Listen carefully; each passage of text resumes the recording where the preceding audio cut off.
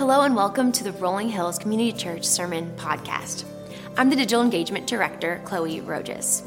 We're so excited you're joining us for week 13 of Masterclass, the Gospel of Mark, as we learn about the coming of the kingdom of God. Jesus came to us with the future in mind. He always knew the purpose of his earthly ministry, and he knew the ultimate victory would be won on the cross.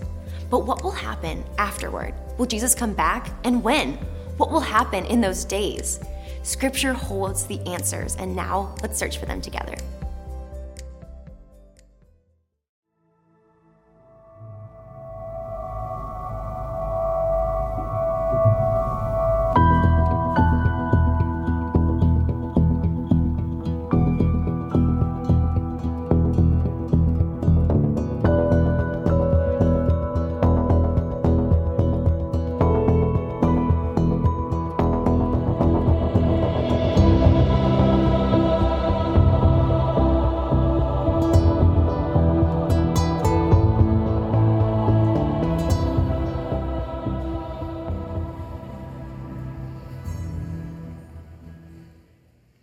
Good morning, church. My name is Jacob. I get the honor of being the discipleship pastor here at Rolling Hills, and we're going to be continuing in our master class series today. And I'm going to start by talking about a master in his field that I think hopefully will help us more closely follow our master and study his word. There was a guy named John Boyd. He was a fighter pilot, and in his being a fighter pilot, he was also a colonel in the Air Force, and he's developed some ideas that moved outside of the Air Force. They've adapted it to other branches of the military, even into the leadership field, even to some boardrooms, and even to some churches of a decision-making tool and also a learning tool. And he developed this tool in the cockpit of a fighter pilot because in that setting, it is a complex and fast changing environment. You have to make split-second decisions. So he created a loop for you to take in information quickly, observe what's going on, and make decisions at a fast pace.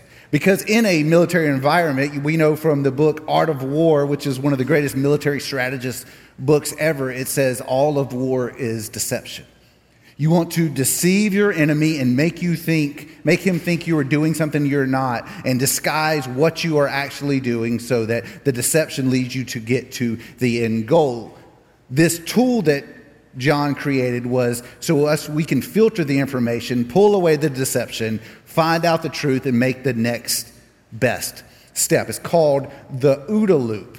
And it's called the OODA loop because it's observe, orient, decide, and act. So in this setting, you observe everything you can learn in the quickest amount possible in the cockpit. You're learning, you're observing everything going on, you're being watchful of your surroundings, and then you orient yourself and process that information that you take in based on what you already know. This is what I know about the plane that he's flying. This is what I know about the pilot, his cultural background. So you process everything you know through the lens of what you just learned. And you take that information, so you observe, you orient, and then you decide based on what I know, what I learn, what's my next best step. You decide, and then you act on what you should do next. But the thing I want you to see is this is not just a 1, 2, 3, 4, I'm done. It is a loop. Once you observe, once you orient, and then you decide, and then you act, you observe again. See how do they respond to my action? What should I do again? This is an ever-going loop of decision-making. And the reason I tell you this morning is because a few things. One thing, I use this in decision-making as a leader of a team. I use this in team settings of how we make decisions because we do live in a complex and ever-changing world, so we use this in a leadership setting. I also use it to study the Bible. I think this is a helpful tool for how we study the Bible, how we observe what we're reading, and then we orient ourselves to what we know, and then we decide based on some information and being formed by the Holy Spirit how I should act next from this passage. But I also think it is a helpful tool in our discipleship of ourselves and of our families and of those around us, that we should be continuing this OODA loop of observing, deciding, orienting, and acting. But here's the thing. We're studying a very difficult passage in the Bible today. And one of the reasons I wanted to show you this, because often when we study a passage like this, which is focused on end times, a lot of people get stuck in a different type of loop. an O loop. They observe what the text says. They orient themselves to what they know. They make a chart and graph and go back and observe and look at the chart and look at the graph and go back in this loop of O. But there's never any decisive action on it. But what I want you to see today is in any prophecy, any end times passage, especially with Jesus talking, the end goal is never looking to the end. The end goal is discipleship till the end, of us moving forward in Christ's likeness. So as we study this passage today, we're going to go through this OODA loop as we study, because the reason he designed this for him to learn in the cockpit, to grow in the cockpit, and thrive in the cockpit. What I think for us is we're going to learn from the text. Hopefully we'll grow from the text, and hopefully we'll thrive from the instruction that is given. So when we dive into this passage where I said there's a lot of difficult things here, we want to first observe, which is reading the text, and then we orient ourselves to what we know. But I want to show you something really quick. As we get into this passage, the reason why this is such a difficult passage is because first thing we want to see is orient ourselves to what genre we're reading. So we know the genre of a gospel is a narrative genre. It's a narrative storytelling. But what makes this passage so difficult is because there's multiple subgenres just in this one chapter. It starts with a dialogue of Jesus talking to other people. Then it moves into this discourse of apocalyptic or prophetic literature. And when we move into that, we know that in prophetic and apocalyptic literature, there's lots of figurative language, poetic language, and we want to filter that through when we're reading, like, is this poetic? Is this literal? How do I process this? So we want to understand the genre. Then Jesus gives us one other at the end and ends in a parable. So we go from dialogue, narrative dialogue, to apocalyptic and prophetic, to a parable, and then a command at the end. So we have a lot of different things we want to process through. So we want to understand what genre we're reading. And then we move into context. And what I mean by context is this. So I have 4 kids. My youngest, I have 3 sons and an 8-month-old daughter. My youngest son is 4 years old. His name is Zeke. And sometimes I have difficulty understanding what he's saying because he has a deep voice, so he's kind of like comes in, just kind of mumbles a little bit with his deep tone, mostly when he's sad. He's like, so he comes in, and I'm like, I don't understand what you're saying, buddy. I don't get that. So what I do is I begin to say, okay, what are the words I understand in this sentence? And I hear a word, and I'm like, okay, how can those other words of what I do understand inform the ones that I don't? And then I get a little closer to what he's trying to say, and then I'm like, okay, maybe I need to look deeper into his historical context. What did he just do before he came into the room? That'll help me inform. Like, he was in the living room. Maybe there was something there that'll help me understand what's going on. So I begin to look deeper into this context. And then I bring in another resource. I bring in my 9-year-old. Oh, I know he was in the room with him, and he knows the context. So let me bring him in. I'm like, Jude, what is Zeke saying right here? And he was like, and Zeke says it again, and Jude's like, oh, he says you want to put a crown on a frog. It's like, oh, cool. That's awesome. Why is that? Oh, because we were playing with the but what I want you to see is 2 things happened there. I wanted to understand the context of the sentence. What are the things around the words I didn't understand so I could understand the parts that I didn't, and what just happened before he came in so I can truly understand better the context of what he's saying. And also, I brought someone in who has spent a lot of time with the person that I couldn't understand, and he can interpret him better. And that's what we do with Scripture. We want to understand the context. We want to understand what Jesus just got through doing. And we know in this passage we're about to read, Jesus had been teaching in the temple for a long time, and he's about to leave the temple in this passage. But I want to say this really quick. This is a resource I put in your notes. People ask me all the time, hey, I want to interpret the Bible. I want to study the Bible better, but I don't understand the genres. I don't understand the context. I don't understand how prophecy is different than a psalm. This book right here, 40 Questions About Interpreting the Bible by Robert Plummer. He was actually my Greek professor in seminary. It's very easy to read. It's a great resource. I always have it right beside me when I'm studying a passage. And also, if you don't have a study Bible, grab one of those. Those are just 2 easy resources you can have beside you as you're studying the Word. So what we're about to do is I'm going to do something a little different. There's 37 verses in chapter 13. I am going to just read all of them. And you're like, oh, this is going to be boring. I promise you, this is very active content. But look, I just want to say this. Me reading these verses are more important than any words I could say out of my mouth, because this is the living, true, and active Word of God. So what I want you to do is, as I read this, it's going to be on the screen as well, read through it, but I want you to look for 3 things. In a passage like this, you want to find out what's the descriptive piece What is being described here? And you want to find out what's the predictive piece. Where are the places where something's being predicted for the future? And what is the prescriptive piece, the part where we're being prescribed to do something? So the descriptive, the predictive, and the prescriptive. So this is what the Word of God says, starting in verse 1. Deep breath. All right, here we go. As Jesus was leaving the temple, one of his disciples said to him, "Look, teacher, what massive stones, what magnificent buildings."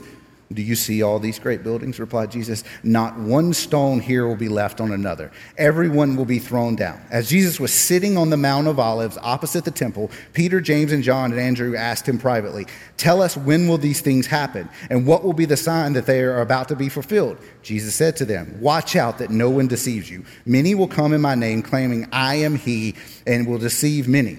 When you hear of wars and rumors of wars, do not be alarmed. Such things must happen, but the end is still to come. Nation will rise against nation and kingdom against kingdom. There will be earthquakes in various places and famines.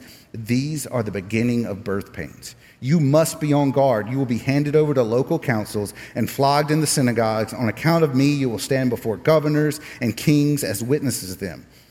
And the gospel must first be preached to all nations. Whenever you are arrested and brought to trial, do not worry beforehand about what you will say. Just say whatever is given to you at the time, for it is not you speaking, but the Holy Spirit. Brother will betray brother to death, and a father his child. Children will rebel against their parents and have them put to death. Everyone will hate you because of me, but the one who stands firm to the end will be saved. When you see the abomination that causes desolation standing where it does not belong, let the reader understand, and let those who are in Judea flee to the mountains. Let no one on the housetop go down or enter the house or take anything out. Let no one in the field go back and get their cloak. How dreadful it will be in those days for pregnant women and nursing mothers. Pray this will not take place in winter, because those will be the days of distress unequaled from the beginning and when God created the world until now, and never to be equaled again. If the Lord had not cut short those days, no one would survive. But for the sake of the elect, whom he has chosen, he has shortened them.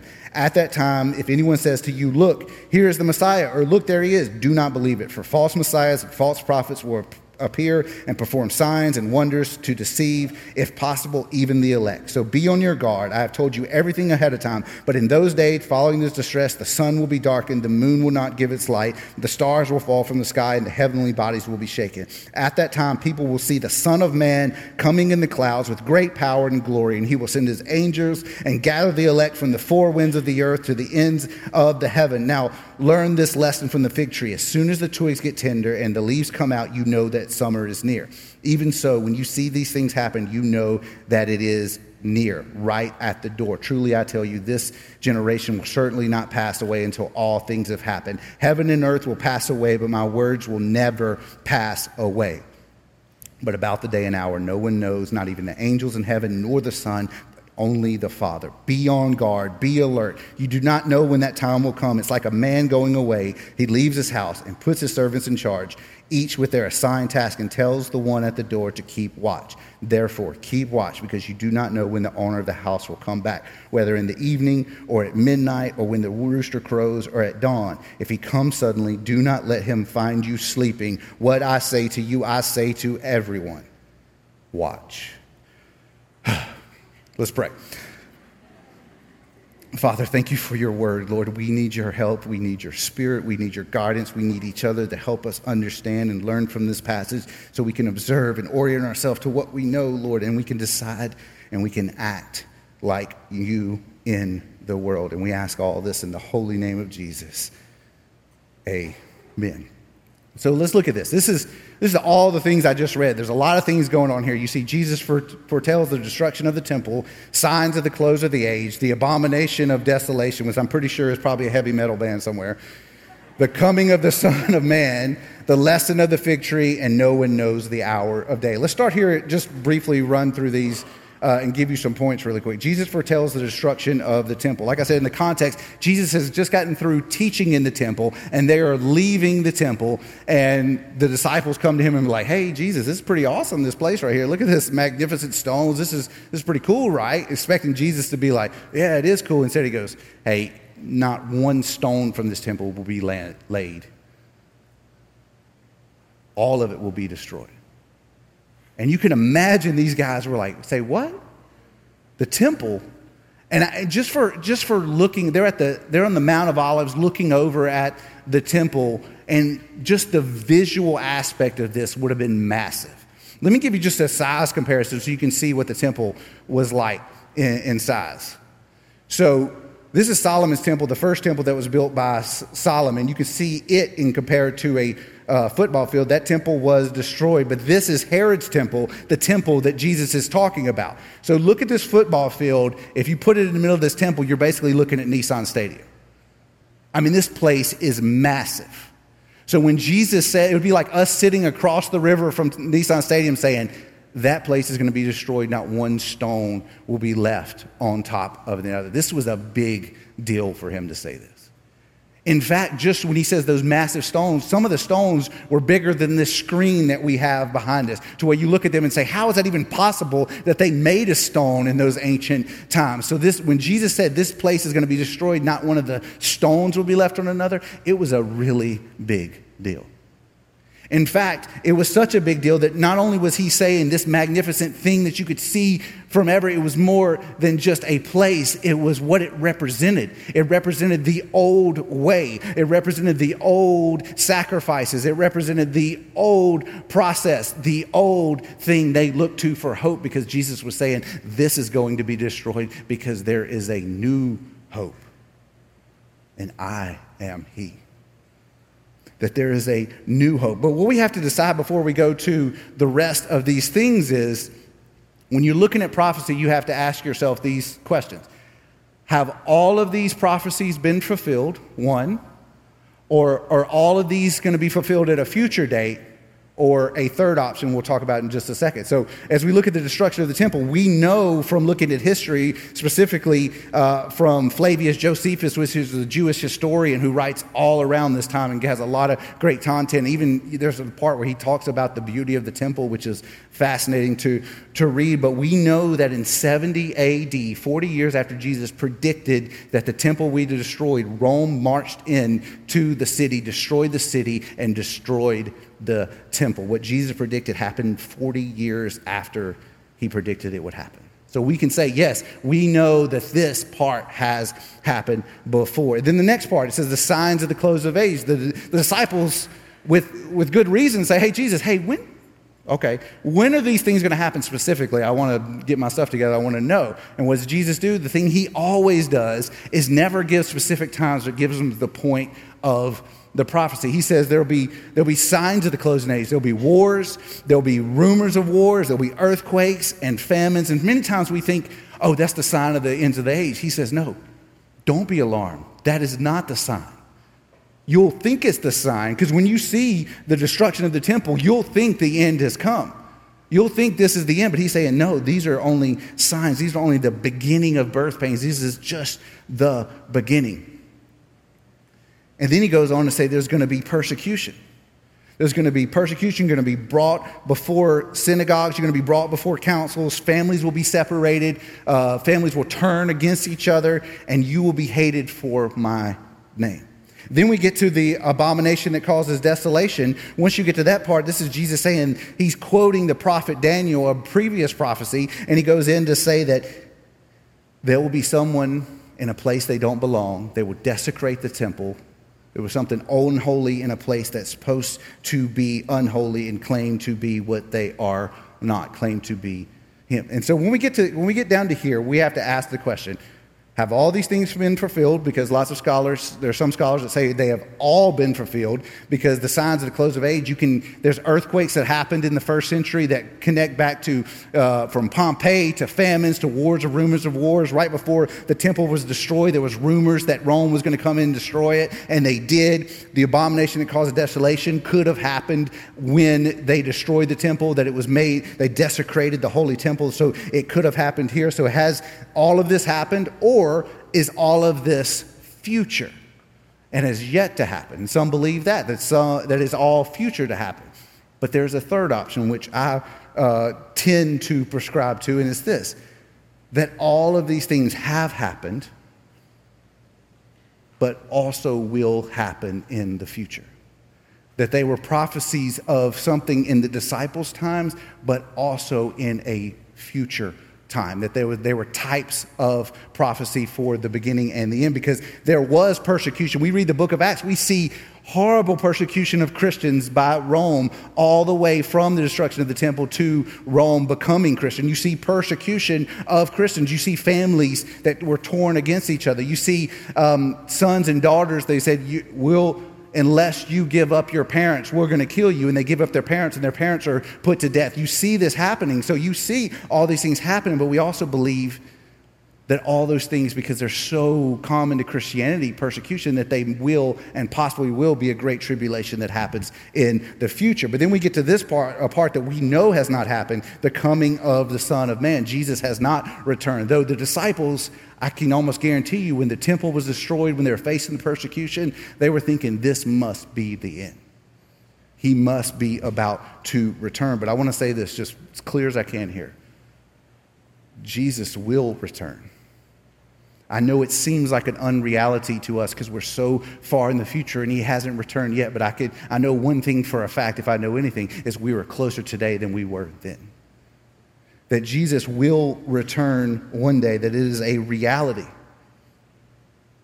But the scripture says why he hasn't come is because there's still work to do, and we'll talk about that in a minute. Then he goes to the lesson of the fig tree, and you're like, Jesus keeps talking about fig trees. The reason why he keeps going to fig trees is because all other trees in this culture, they all stayed the same all year long. The fig tree was the only one that lost its leaf and changed in the season, so it made itself ripe for an illustration. But the thing I want you to see here is in this illustration, as he talks about leaves falling off and things fading away, he gives us one of the most beautiful pictures in all the scriptures, that everything will fall away except for the word of God. That all things will fall away. Temples, trees, everything will be gone except for the word of God. And he gives that to us so we have something to tether ourselves to. And then he says, no one knows the day or hour. So like, okay, Jesus, you've told us all these things. They asked for specifics, and you said no one knows the day or hour, and you even gave a parable about it so we would understand it less. But here's the thing. When you get to Scripture, you think this people who take everything in prophecy literally, they're like, oh, Jesus is being really clear here. But when has Jesus ever been really, really clear? Jesus is like, hey, when is this going to happen? And he'll be like, 2 men were walking down the street. You're like, I just want some specifics, Jesus. He's not clear for a reason, because there's something he wants us to pull out of this. So why say all this? And I think it's this. The action item from this passage is not precise timetables and meticulous charts, but vigilant discipleship. This is the goal of the text, because remember I said earlier, when you study end times, it's easy to get stuck in an loop that we observe, we orient, we create charts and timetables, but we never have a place of decision and action.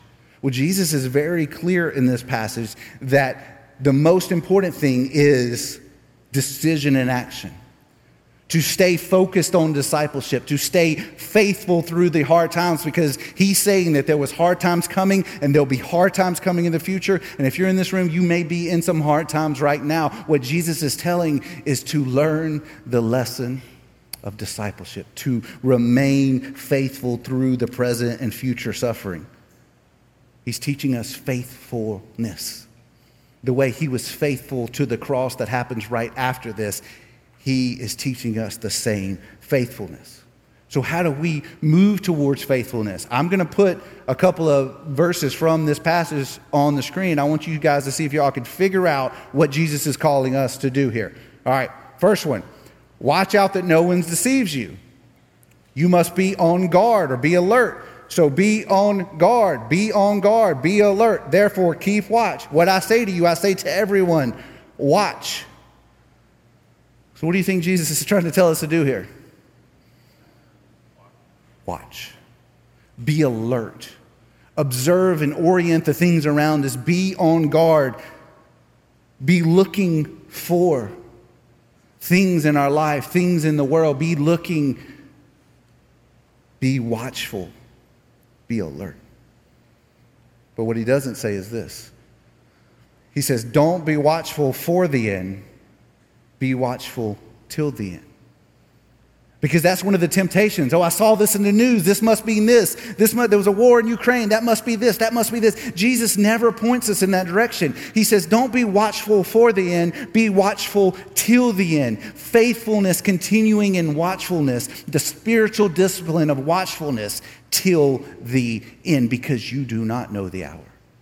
Only thing we know is we have today, and being watchful in today, and then picking up the same watchfulness tomorrow. Because we shouldn't be faithful in the end. We shouldn't decide at the end of our lives or the end of all things, I'm going to be faithful now. We should be faithful till the end. That faithfulness is a long progression. That what we should be doing is having a long, careful, vigilant eye on truth.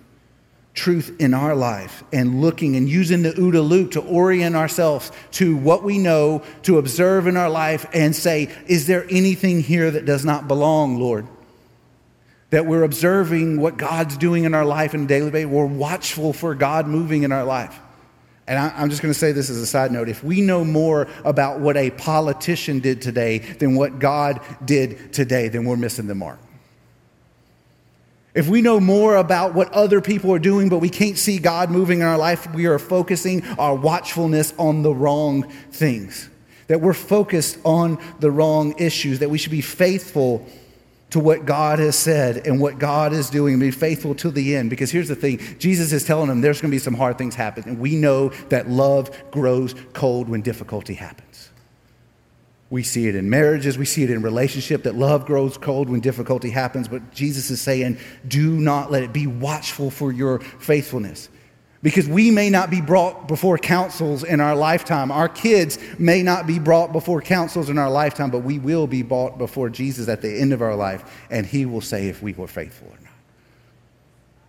We may not be brought before councils, but it says we'll be hated for Christ's name, and we may already be hated in Christ's name. But what if this is actually the easiest it's ever been to follow Christ, and it's only going to get harder? What tool does he give us? Watchfulness and faithfulness. Because he say this, stay watchful to remain faithful.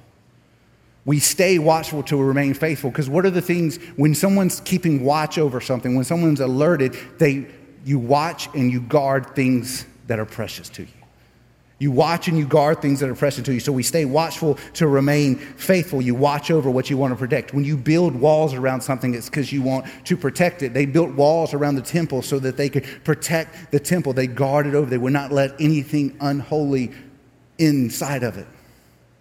We stay watchful to remain faithful. And that's what they did with the temple. So I'll say this to you. You are a temple. And what I mean by that is God once said, I will dwell with my people. I will be their God and they will be my people. He dwelled in the Garden of Eden with God. They walked with God. He dwelled with them like a temple. In the tent of meeting, he dwelled with his people in the wilderness. And then they built the temple. Then he dwelled in the holiest of holies. God dwelled with his people.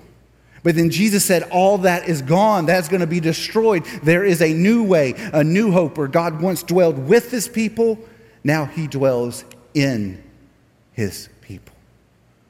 We are now the temple. As the church, we are the temple. You are a temple of the Holy Spirit. Look what Scripture says in 1 Corinthians. Don't you know that you yourselves are God's temple, and that God's Spirit dwells in your midst? If anyone destroys God's temple, God will destroy that person. For God's temple is sacred, and you together are that temple. We together are a temple. We're individual temples. We are together. Look what this next passage says. Consequently, you are no longer foreigners and strangers, but fellow citizens with God's people, and also members of his household, built, notice this temple language, built on the foundation of the apostles and the prophets, with Christ Jesus. He himself is the chief cornerstone. When you're building a temple, you need to know the cornerstone, which is Jesus. In him, the whole building is joined together and rises to become a holy temple in the Lord. And in him, you are too being built together and become a dwelling in which God lives by his Spirit. We are the temple of God. Now, you, as followers of Christ, you have the Holy Spirit in you. John Bunyan talks about the city, and in the city there's gates. And in the gates you have the eye gate, the ear gate, the nose gate, and the feel gate. And the thing about these gates is they are impossible to be broken down from the outside. That the only way you can get into the city is if someone in the inside lets it in. for us as the temple, we are the guard, and the things we have to be watchful over is the things that we have allowed into our own lives. Because yes, I believe the abomination that caused desolation, the desecration of the temple, happened in the destruction of the temple, and I believe it will happen again. But between those two things, I believe that we allow little abominations that cause desolation in our own lives.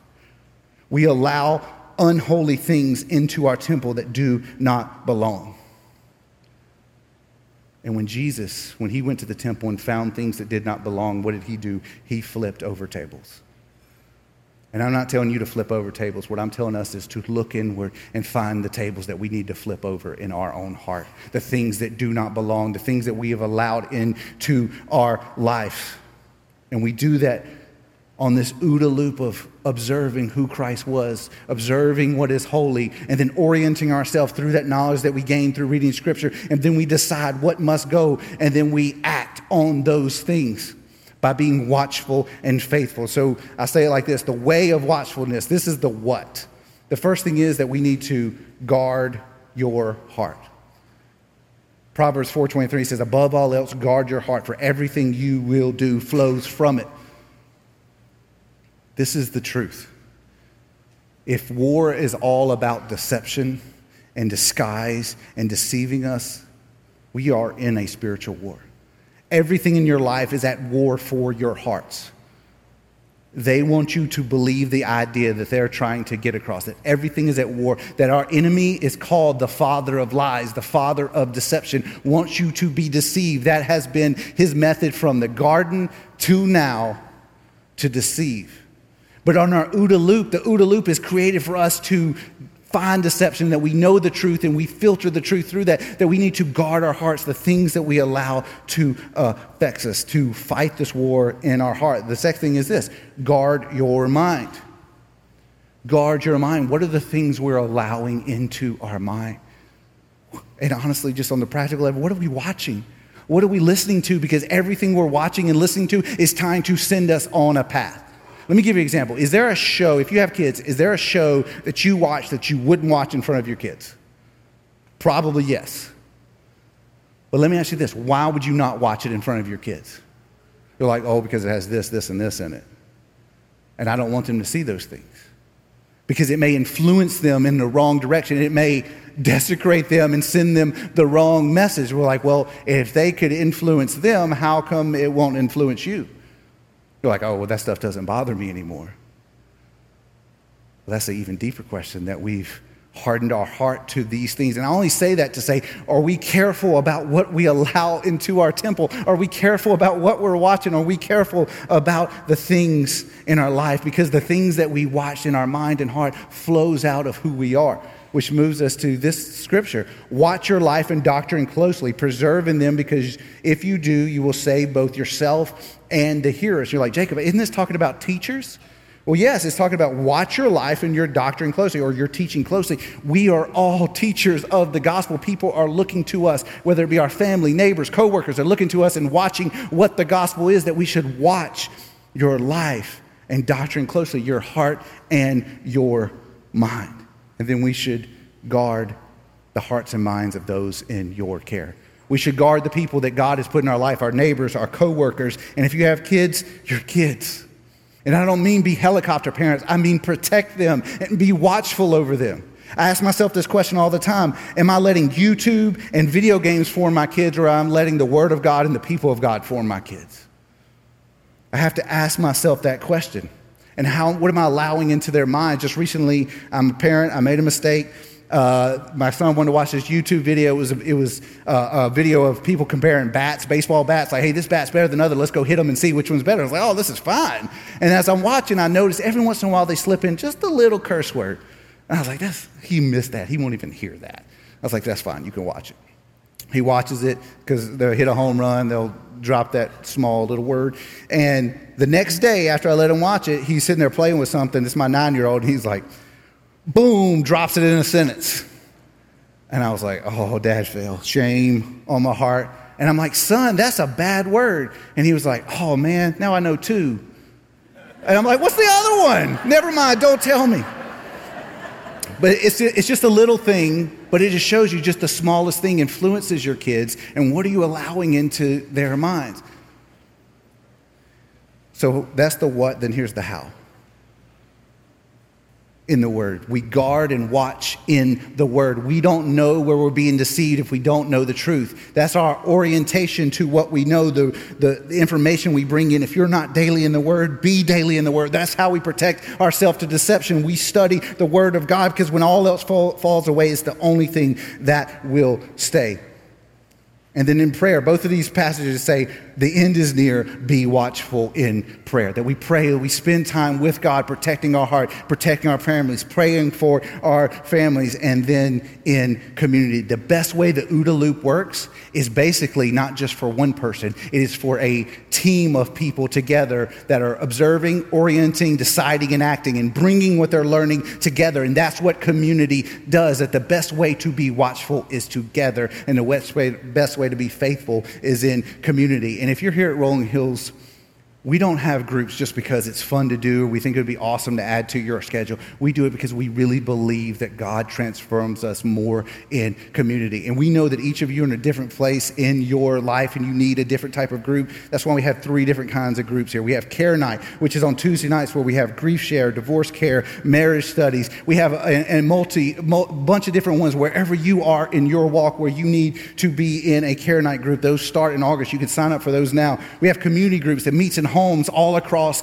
this city, meeting weekly. It goes with the school schedule, so it starts in August 28th, to where you meet weekly, study the Bible. Often it's questions from the sermon where you can go deeper, places where you can study the Word of God together. The midweek discipleship groups, we have the gathering in AM and PM for women. We have verses groups on Wednesday night, and a co-ed group of Mike Mentor teaching through Jonah. All these things to say, hey, I know to be faithful and watchful, I need to be here every Sunday. I'm going to get my family, even when they don't feel like it, I'm going to get them here on Sunday. But sometimes we need that midweek of jumping in and studying the Word as we're having a tough week, being in the Word together. That's what midweek provides. And we have kids, students, all of them here together, to where you can be watchful in season together. But I want to end by saying this.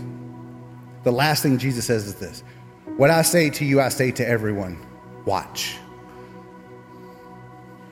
He ends with a command to us. He says, I was saying this other stuff to you, but now I say this to everyone. He's saying to us in this room, be watchful. Be watchful over our hearts. Be watchful over our minds. Be watchful over our family. Do that in the Word. Do that in prayer. Do that in community. That this is what God's calling us to do together, to be watchful. So we watch for ways to protect, but we also watch for ways to act. Jesus says in this passage, he says in another passage as well, the reason I have not returned yet is because there's still work to do. The work is to get the gospel to everyone who needs to hear it. That we have neighbors, coworkers, friends, even family members who do not know Jesus. I wait out of grace. But that means that we should be watchful of work to do, of the people that God's put in our life to act and get the gospel to get the truth to. And then in turn, we protect them, and we're watchful for them, and we bring them into the company that one day at the end of all things, when Jesus does return, when he comes back, it says in Revelation that we'll be singing, holy, holy, holy is the Lamb. And our goal as missionaries, or where we are, is to make sure there are more people singing, holy, holy, holy is the Lamb, because God deserves every voice, because he is good. We want that for his glory. Let's pray. Father, we are so thankful for your word, even in a difficult passage, that your Spirit would come in and teach us and change us and show us as we observe your word and we orient ourselves to who you are and what you've taught us, Lord, that we would decide and act to be watchful and faithful till the end, God. And I pray if there's anybody in this room that does not know you, Lord, that if you were to come back today and they would stand before you, they would not have a good answer, Lord, that their answer should be, you, Lord, I love you and I've lived my life for you. And his answer would be, well done, faithful servant, Lord. May they come to know you today in this room. And for all of us, may we be watchful. May we be faithful by the power of your Spirit through your word. In the name of Jesus, amen. That's the end of this episode on the Rolling Hills Sermon Podcast, part of the Rolling Hills Podcast Network. Before you go, we invite you to think about who you could share this sermon with. Click the subscribe button so you can be notified each time we release a new sermon. Did you know Rolling Hills publishes other podcasts too? Check out the Making History Parenting Podcast, Men's Leadership Network, and the RH Women's As You Go podcast. If you're interested in learning more about Rolling Hills, download our app, follow us on social media, or visit our website at rollinghills.church. We're glad you spent some time with us today. Have a great week.